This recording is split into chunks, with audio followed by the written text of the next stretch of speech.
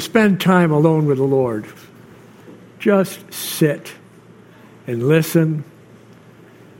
Refresh your position that you have in Christ. We talked about the little ones. You little ones. All you need to know is that God loves you. And you can sit and think about that and be blessed. You don't have to know a lot. But just remember, He loves you, cares about you. He gave Himself for you.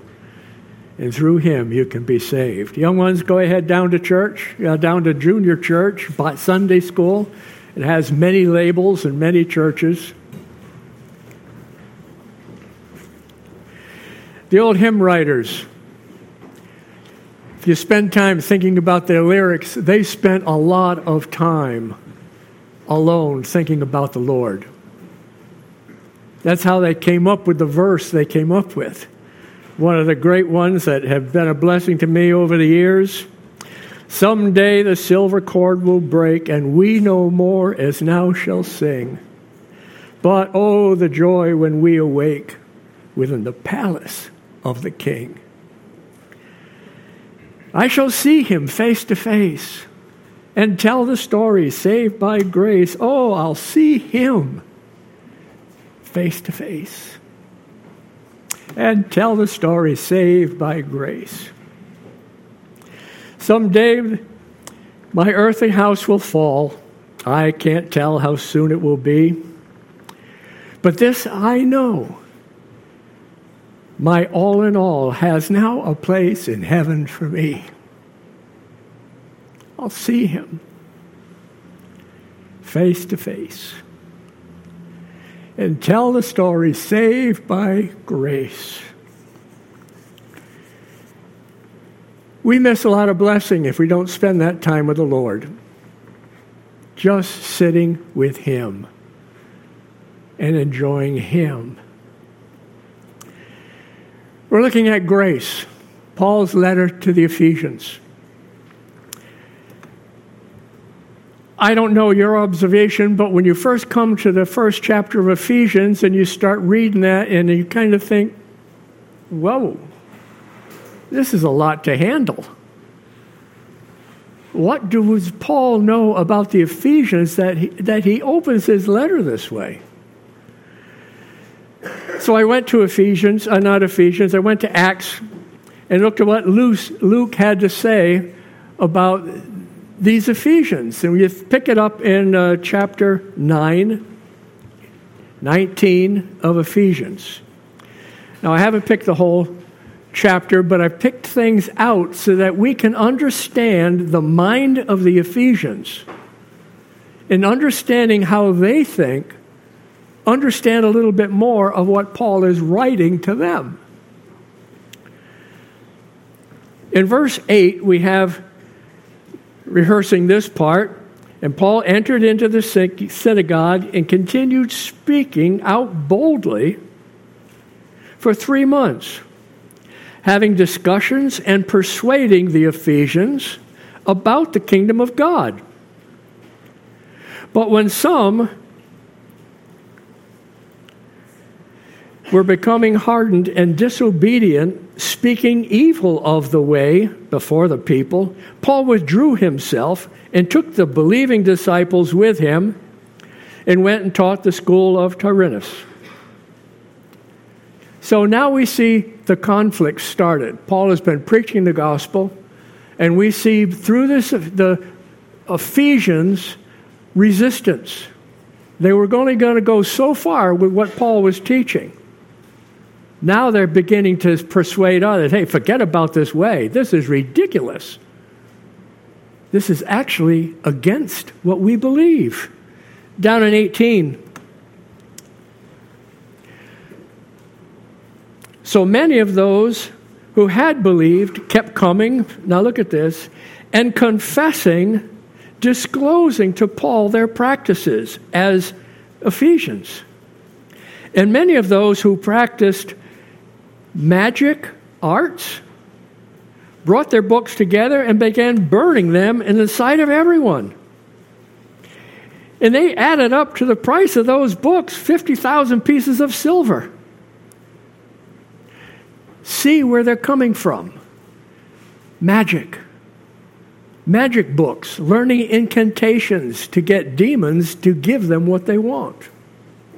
That's what's being talked about here. Notice, they gave themselves, they put their hope in incantations to demons to get what they wanted from their God. This is what's going on in the Ephesians. So the Word of God was growing and prevailing mightily. Notice the difference. There was some coming out of that into Paul's teaching, the way of Christ. Down in verse 26,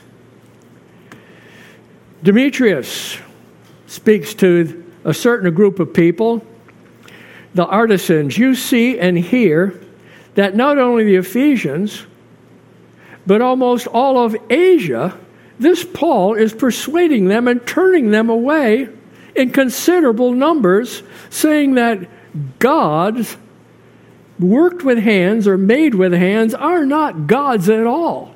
Whoa. Paul was taking away their salvation, as it were. They hoped in these other gods. Their life, their society, their culture, as one whole, put their hope in these other gods. Artemis. Not only, verse 27, not only, they're putting our trade in danger. We're going to become disreputable in these people. And the temple of Artemis, God, will be counted as worthless. Look what this guy's doing. He is destroying our lives, our culture. Verse 28. When they heard this, they were filled with rage. Take their religion away, take their hope away, and they're going to be angry with you. And that's exactly what was going on here. Tell them their baptismal regeneration puts them in no grace whatsoever with God. Tell them what they're doing with that wafer and cup has absolutely no value whatsoever. It's useless. That's what was happening here. You've seen it, I've seen it. Talking to people about the things of God, and you can't help but in not saying it, you're saying what you're believing isn't right. Sometimes they're polite and just walk away. Other times they get angry. Years ago, and unfortunately I can't remember all the particulars, I had met some people, they were Catholics, South American type, wonderful people, and they invited me a couple times to come to their home. They told me one day that there was a man coming to talk to them about God. Would you like to be there? Well, sure. So I went. This man came in, and we all did a casual introduction. The host of the house gave a proper introduction to this man and sat down, and he began to teach a Jehovah's Witness. I kept my mouth shut and let him go, and let him go, and let him go. Until he brought up a passage of Scripture, and unfortunately, I can't remember exactly what it was. But in that passage of Scripture, he was explaining to them that Jesus Christ isn't God. And his interpretation of the passage was warped. He was making say that the passage isn't saying what it said. And so I said, excuse me, would you please explain to us how this passage says that Christ isn't God? I don't see that. It says Christ is God. Well, you just don't understand. I said, well, help me understand. Help us understand how that Jesus Christ isn't God.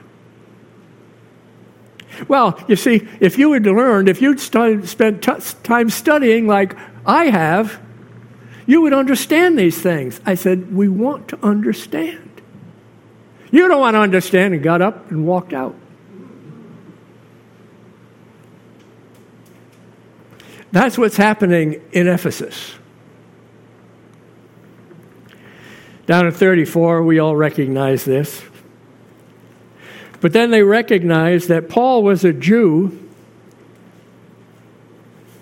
A single cry arose.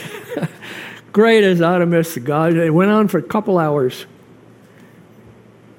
Great is the God of great the God of Ephesians. Great, great, great. In one card, this is the group that Paul has been speaking to. A society of people whose thoughts were totally ingrained on service to this god, Artemis. By serving this god, by buying the silver, by giving it to the temple, I am earning God's favor. By being these people under this God, we are blessed.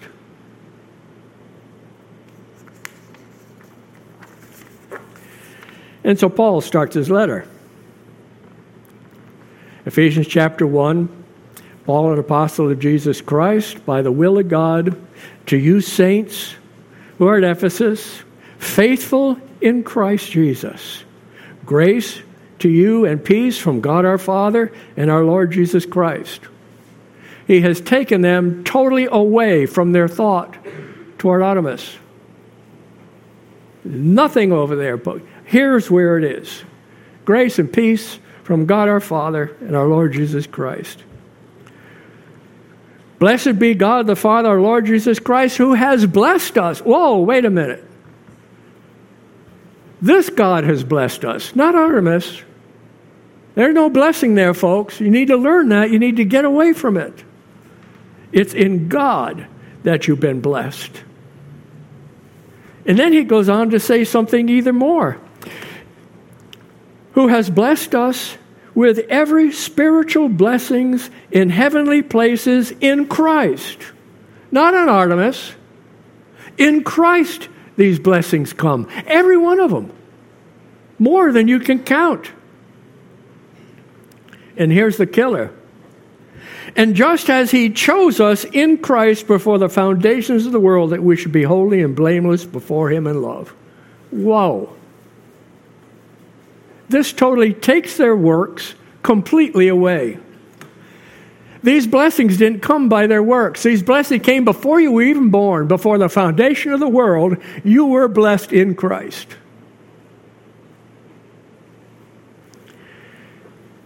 The greatest tool to destroy man's works is to make him realize, to bless him with the realization he was already blessed in Christ before the foundations of the world. That was God's plan.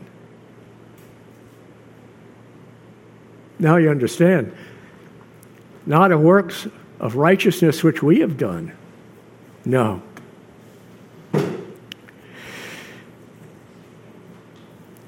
So you can see how this letter is important to the Ephesians. It's important to any religion that has hope in its practice. There is no hope there. Especially when you see it that God has already chosen to bless you apart from himself. We weren't even born when he chose to bless us in Christ. Before the foundation of the world, this happened. We find this phrase, in Christ, come up over and over again. And I think it's important. If we're going to ask people to believe in the Lord Jesus Christ, excuse me, and you will be saved, I think it's important that we present what this means to believe in him. I've used the example, some of you have heard me use it, but I think it makes us think correctly. Take that verse, believe in the Lord Jesus Christ and you will be saved. That person is out there. We don't know what their religion is. We don't know what they think. But ask them, believe in the Lord Jesus Christ and I'll be saved. What have you just said? Look at it this way. Believe in Bill Schwartz and you'll be saved. Well, who's Bill Schwartz? What has he done that I should believe something about him? And saved from what? What in the world are you talking about? This is what's going through the mind of an unbeliever when we tell them to believe in the Lord Jesus Christ and they'll be saved. There's an explanation needed. There's knowledge. There's context has to be given. In Christ. What do we have in Christ? With Christ, we have grace. Timothy tells us in 1:9, he gave us grace in Christ before the world began. That's one of the things we have in Christ. In Christ, we were chosen in God before the foundations of the earth. We've already read that, Ephesians 1:4. In Christ, you are loved by God with an inseparable love. Romans 8, we all know it. We quote it all the time. I am sure of this very thing, that neither death, nor life, nor angels, nor rulers, nor principalities, nor powers of things to come, nor height, nor depth, nor anything else in all of creation is able to separate us from the love of God in Christ. Believe in the Lord Jesus Christ. Well, right there you have an eternal love of God in Him. In Him. Not in me, not in you. In Him we have this love. In Christ, you are redeemed and forgiven of all your sins. Ephesians 1:7, in Christ we have redemption through His blood and the forgiveness of sins. When we say in Christ, this is what we're talking about. So sometime when we talk to somebody about believing in Christ, we have to explain ourselves, at least be able to explain what we're talking. This is what these Ephesians were getting from Paul. No, not from Artemis. From God, in Christ. Before the foundation of the earth, these things were yours in Christ. In Christ, you have justification before God and the righteousness of God in Christ given to you. 2 Corinthians 5:21. For our sake, God made Christ to be sin, who knew no sin, so that in Christ we might become the righteousness of God in Christ.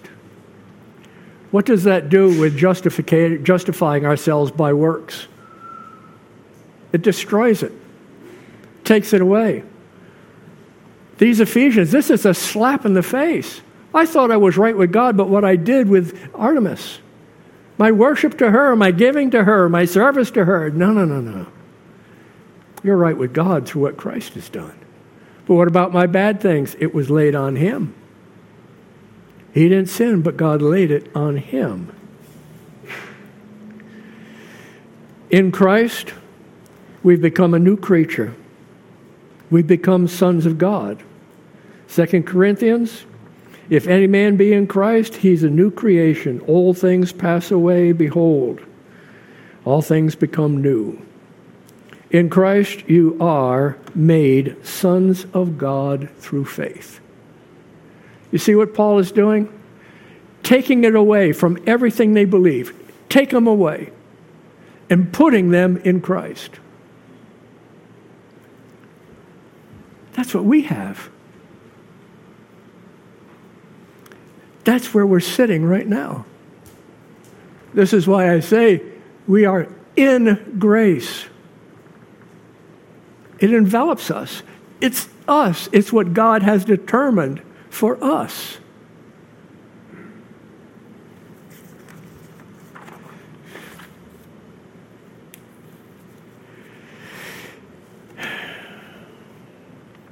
He chose us in Him, back to Ephesians 1, verse 4, to be holy and blameless before Him.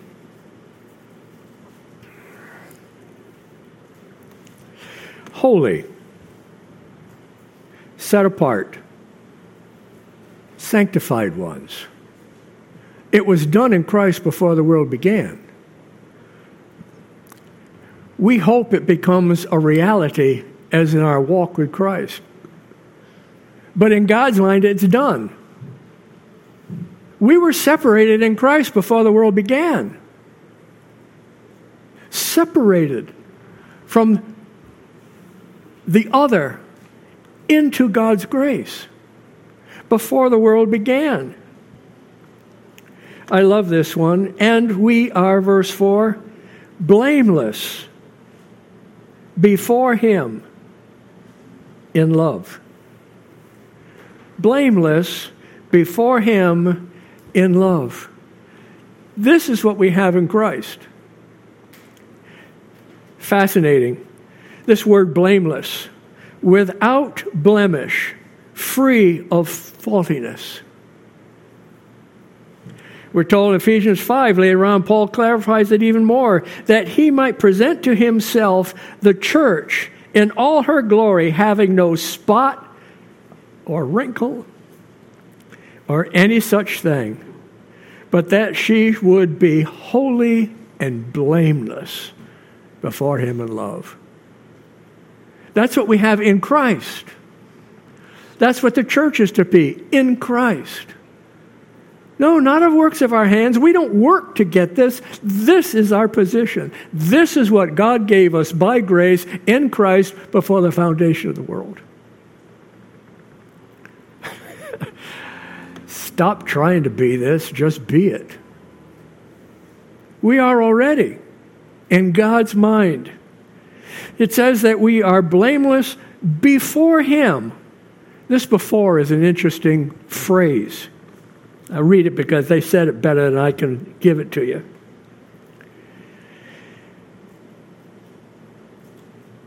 Before Him. Right there, face to face. His eyes looking right into your eyes. Think about that. Comprehend it. Imagine it for a minute. You are staring at God face to face, eye to eye, and He sees you as blameless. But I thought I had to stop sinning. Yeah. If you're going to walk with the Lord, yeah, we're going to be created a new creature in Christ unto good works. Yeah, that's down the road, but that's not our salvation. He looks at us and sees it all. There's nothing hid from His eyes. And He sees us as blameless before Him in love. Do you see? This grace is already there. What Paul is saying destroys man's thinking of religion. It destroys it. I don't believe predestination, choice is a message for everybody, but for people that believe in their works and in their own self-righteousness, this destroys them. And it was appropriate for these people. And in our culture, there's times when it's appropriate also to speak of the depth of God's love, of His grace. What else did He determine? Adoption. He predestinated us, verse 5, to adoption as sons and daughters through Jesus Christ to Himself, according to the good pleasure of His will. When you think of adoption, what do you think of? Some kid in bad straits? Could be a girl, a child. In their condition in life, really no hope. Generally, severity I don't want to even think about, abused, uncared for. And they're in that home or in that orphanage or whatever it is because nobody wants them. Unloved. When he talks about us in adoption, that's who we were. Dead. In trespasses and sins. unloved, unworthy of love. And yet, while we were yet sinners, God blessed us, had mercy on us, and adopted us as sons and daughters through Jesus Christ. Did you do that? Did you say, hey, God, come on, adopt me? Come on, I've been to church faithfully now for 5 years. You got it. You have to adopt me. No. It was his plan before the beginning of the world that you would be a son and daughter of Jesus Christ. See what Paul is doing to trust in yourself? Do you see what we had to do with our getting into a relationship with God? How did I become a child of God? What do I have to do to become a child of God? You are already, through faith. Believe him. The adoption in the language is fascinating. To be adopted is to be placed, one as a son or daughter, speaks of being placed in a position of a son or daughter who now possesses the same rights as the parent's natural child, Christ. This is how we have an inheritance in him. We're in the family. We're brothers and sisters of Christ, and we have all the rights afforded to him are ours in Christ. We didn't adopt ourselves. He, through grace, put us in that position.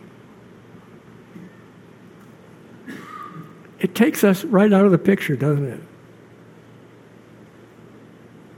Paul, what must I do to be saved? Trust Christ. We only have to assume that Nicodemus had heard a lot more than what we're given. Or else what did he believe in? Some just, I was teaching a chapel one day in a school, and we had a lot of children from other churches.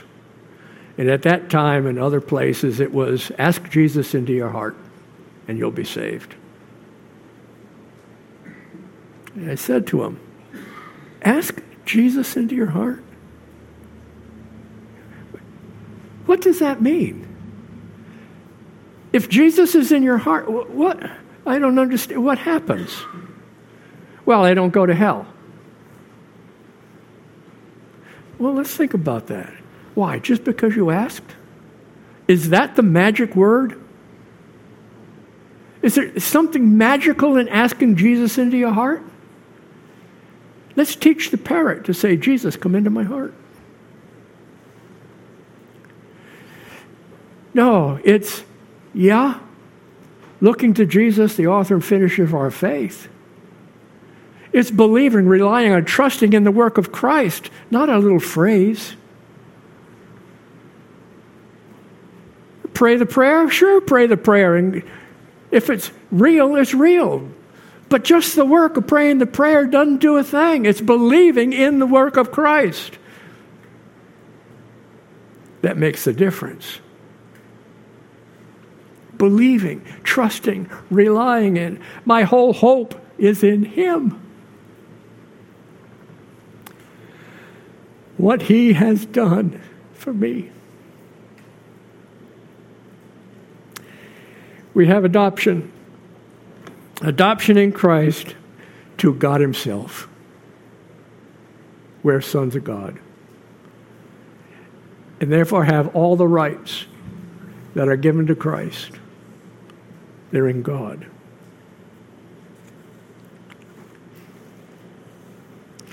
To the praise, verse 6, to the praise of his glory, of his grace,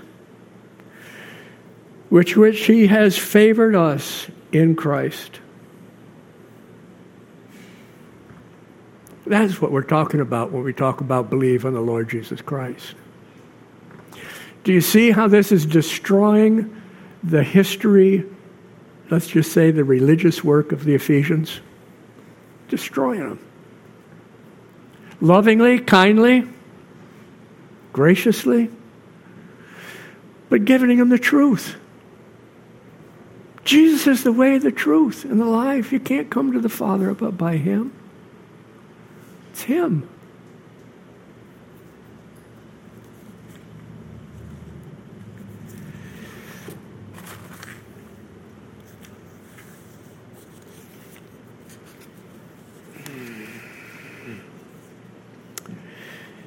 Verse 7, in Him, through Jesus Christ, we have redemption.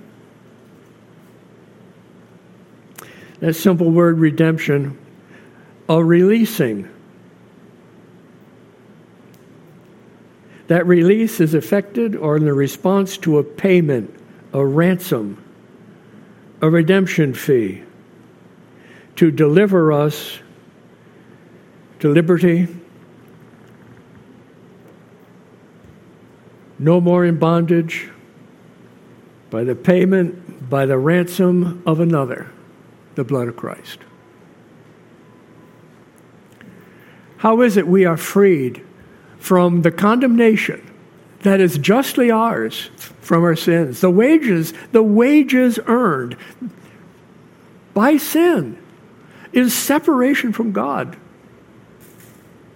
There's a wage has to be paid to deliver us from that former life. You Ephesians, to deliver you from your rejection of God, to your magic worship, to this debauchery that you were involved in. It has to be paid for. There's a recompense. And you are delivered, bought out of that, redeemed from that. Not by yourselves, not by your good works, not by how many Hail Marys, but by the blood of Christ. He paid the price.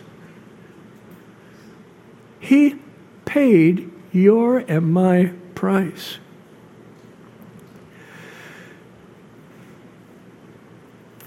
We don't spend a lot of time on, and I don't either, but there's the angelic conflict. We know there was rebellion in heaven by Satan, Beelzebub, against God. Basically, he thought he should have the place of Christ. And he led, as we're told in Scripture, a third of the angelic population with him in this rebellion. And what did God do? Separated. And right now they are waiting for the eternal life in the fires of hell. It's their just reward for their rebellion against God. And it is a just reward for anybody who rebels against God. He hasn't offered them redemption. They're better than us. According to Scripture, they're much more beautiful than we are. Much more able than we are. There's no grace for them. But to us,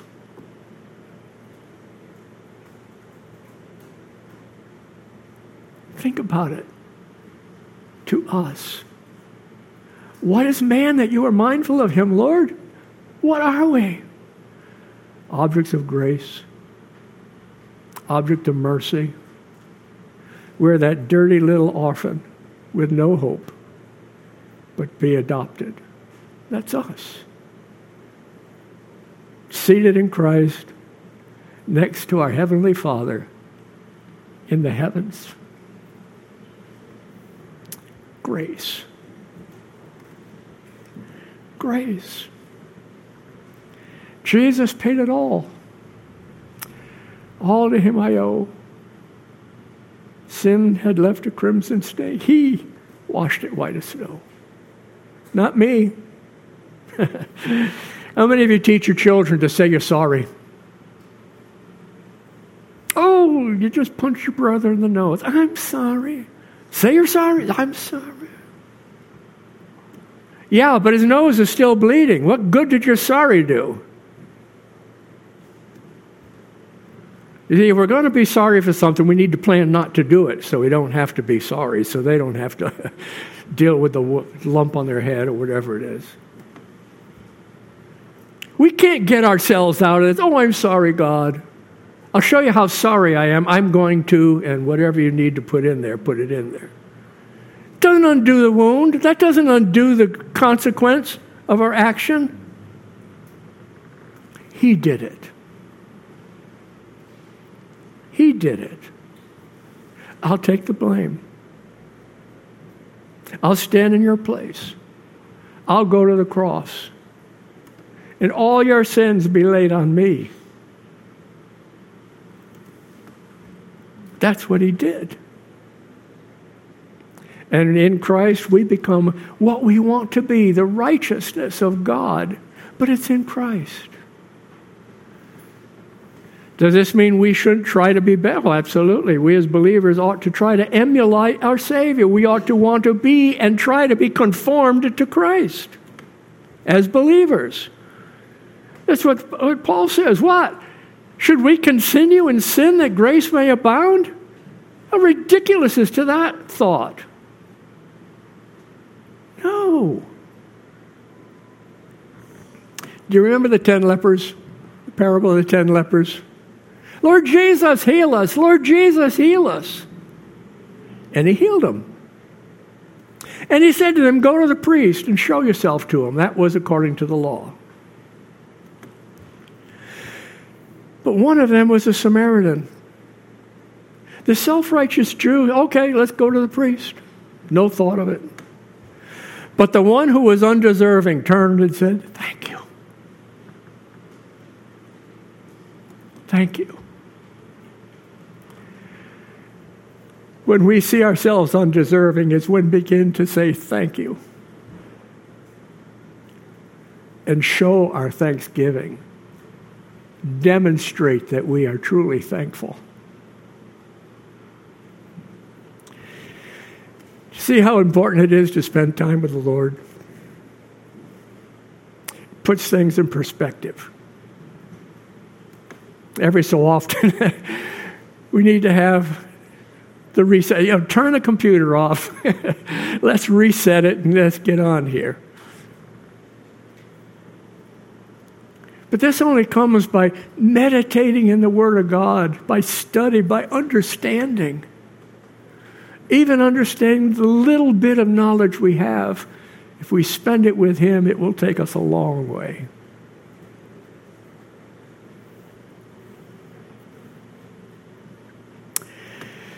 He paid the penalty for our sins according to the riches, the abundance of His grace.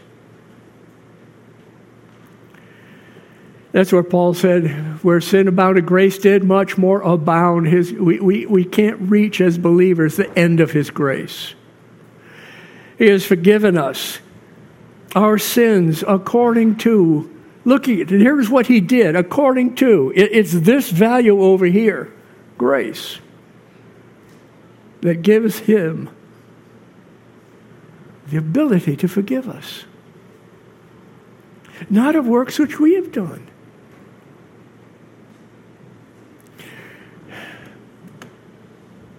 I think every so often we have to, like Paul says, evaluate yourself, see if you're in the faith. I don't think that necessarily means that you're a Christian. I think it means that you've got this. Look at where you are. Look at what you're thinking. Get yourself reset as a believer. Are you in the faith? Not saved. Are you in the proper understanding and trusting of God? Trusting in Christ properly? Are you warped on some, okay, if grace abounds, I can sin. Let me see. Jesus went to the cross, paid for my sins. Every sin I'll ever commit. It's paid for. I can do that. It's paid for. I'm in His grace. He'll forgive me. You see how perverted our thinking become if we don't lean on Him, looking unto Jesus, the author and finisher of our faith. We can get doctrinally screwed up. If we don't keep our focus on the grace of God and what His grace gives us. Now I think we understand a little bit about this letter and what he's talking about with these people. He has made known to us the mysteries of His will according to His good pleasure, down in verse 9. Regarding His plan of the fullness of time to bring all things together in Christ, things in heaven, things in earth. In Him also obtain an inheritance. We're in Christ. We're sitting right there at the throne. Everything that Christ will receive, we receive with Him. To the end that we who first hoped in Christ would be to the praise of His glory. In Him, verse 13, in Him also. After, get that, listening to the message of truth, the gospel of your salvation, having believed, you were sealed with the Holy Spirit of promise. This is of His grace. Now, when we talk about God's choosing, predestination, we have to pay attention to this. Verse 13, in Him you also, after listening to the message of truth, the gospel of your salvation, having also believed, you were sealed by the Holy Spirit of promise.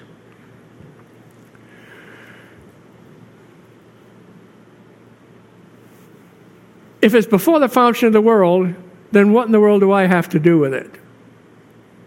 Here it is. You've heard it, you've understood it, and you believed it. But the Bible says I can't believe. No, it doesn't. Never says that. Predestination never says you can't believe. Can we back that up? Adam and Eve were innocent. They were given one command, a choice to make. Obey that command or not obey it. One choice. From the beginning, God created man in the ability to make a choice. In innocence, in freedom, in no sin, they made a choice to go against God. It's a choice. Cain and Abel's offerings. What did God say to Cain? If you do what's right, won't your offering be accepted? Make a choice. Throughout the Scripture, He said to Israel, choose you this day whom you're going to serve. Make the choice. God would be unjust to tell a person to believe if they couldn't. You can believe. Now granted, there are some hard choices that we may not want to make. They're difficult, especially when it comes to obeying the Word of God. Some of the things that we have to deal with in our day-to-day life can be a hard choice. And we will choose to do according to God's Word, or we will choose to do according to the old man, the old flesh. Choice. Believe on the Lord Jesus Christ. Make that choice, and you will be saved. This is the condemnation, that light has come into the world, and men love darkness rather than light. They're condemned. Why? Because they have not believed in the name of the only begotten Son of God. God would be unjust. He would be deceitful to tell us to believe if we couldn't. Stand in the front of God and say, well, you didn't choose me. See how far that goes. You were given the choice. And we're judged on the basis of that choice. You heard it. You believed it. And now you have the Holy Spirit. It comes when we believe. This is what he's telling to the believers at Ephesus. Now you understand more down in verse 8 of chapter 2. For by grace you've been saved. He rounds it up. Here's the conclusion. It's by grace you've been saved, not of yourselves. It's the gift of God, not of works. All our bowing down to Artemis, the money we gave, the temple worship we were faithful to. No. It's grace. Grace that he's given us in Christ. For we were created in Christ Jesus for good works, which God prepared that we should live in them. Paul makes it very clear. This conclusion of chapter 1 and 2, it's by grace you have been saved. When you go back and look at chapter 1 and 2, you begin to see what that grace involves. All of Christ. It's all of God. All of him. We sing the hymn. Well, we don't sing it here yet. We will. Christ alone. Christ alone. God's grace to us through Christ alone. Spend time with him. With your God, whose thoughts toward you are more than the hairs of your head. The amazing thing, he knows absolutely everything about us. Every thought. Doesn't that make you want to hide? Maybe. I guess experience will tell you, there are times we do not spend time with the Lord. Why? Don't want to face it. Don't want to face reality that's in me that he sees.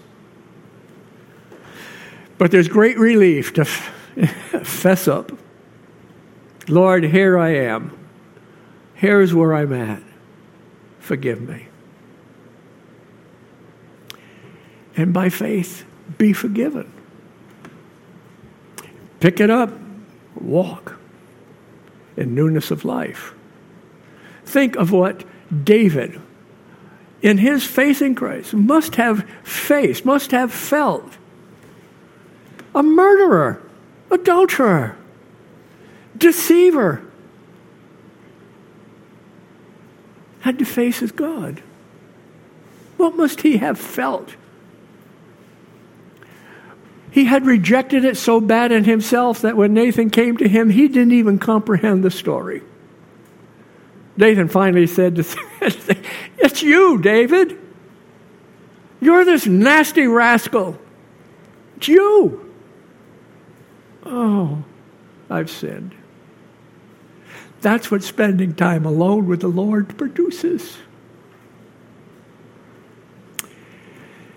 And we find him gracious. Gracious. Loving us, willingly forgiving us in Christ. Think this thought. Christ paid all of our sin debt on the cross. It's done. But here's the reality.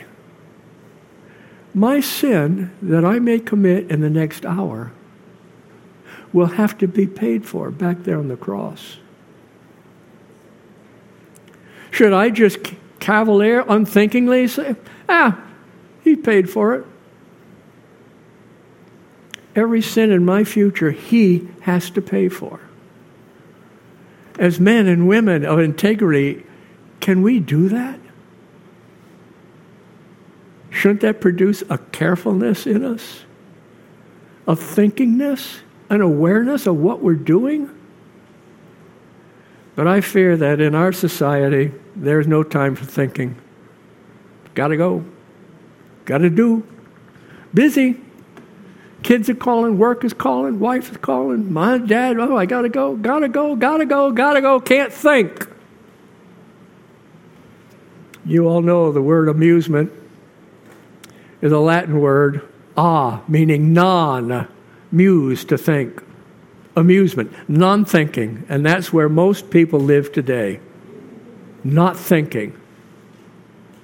Not thinking, but we're believers. We know the truth. Walk in it. Live in it. Believe it, and you'll be saved. Let's pray.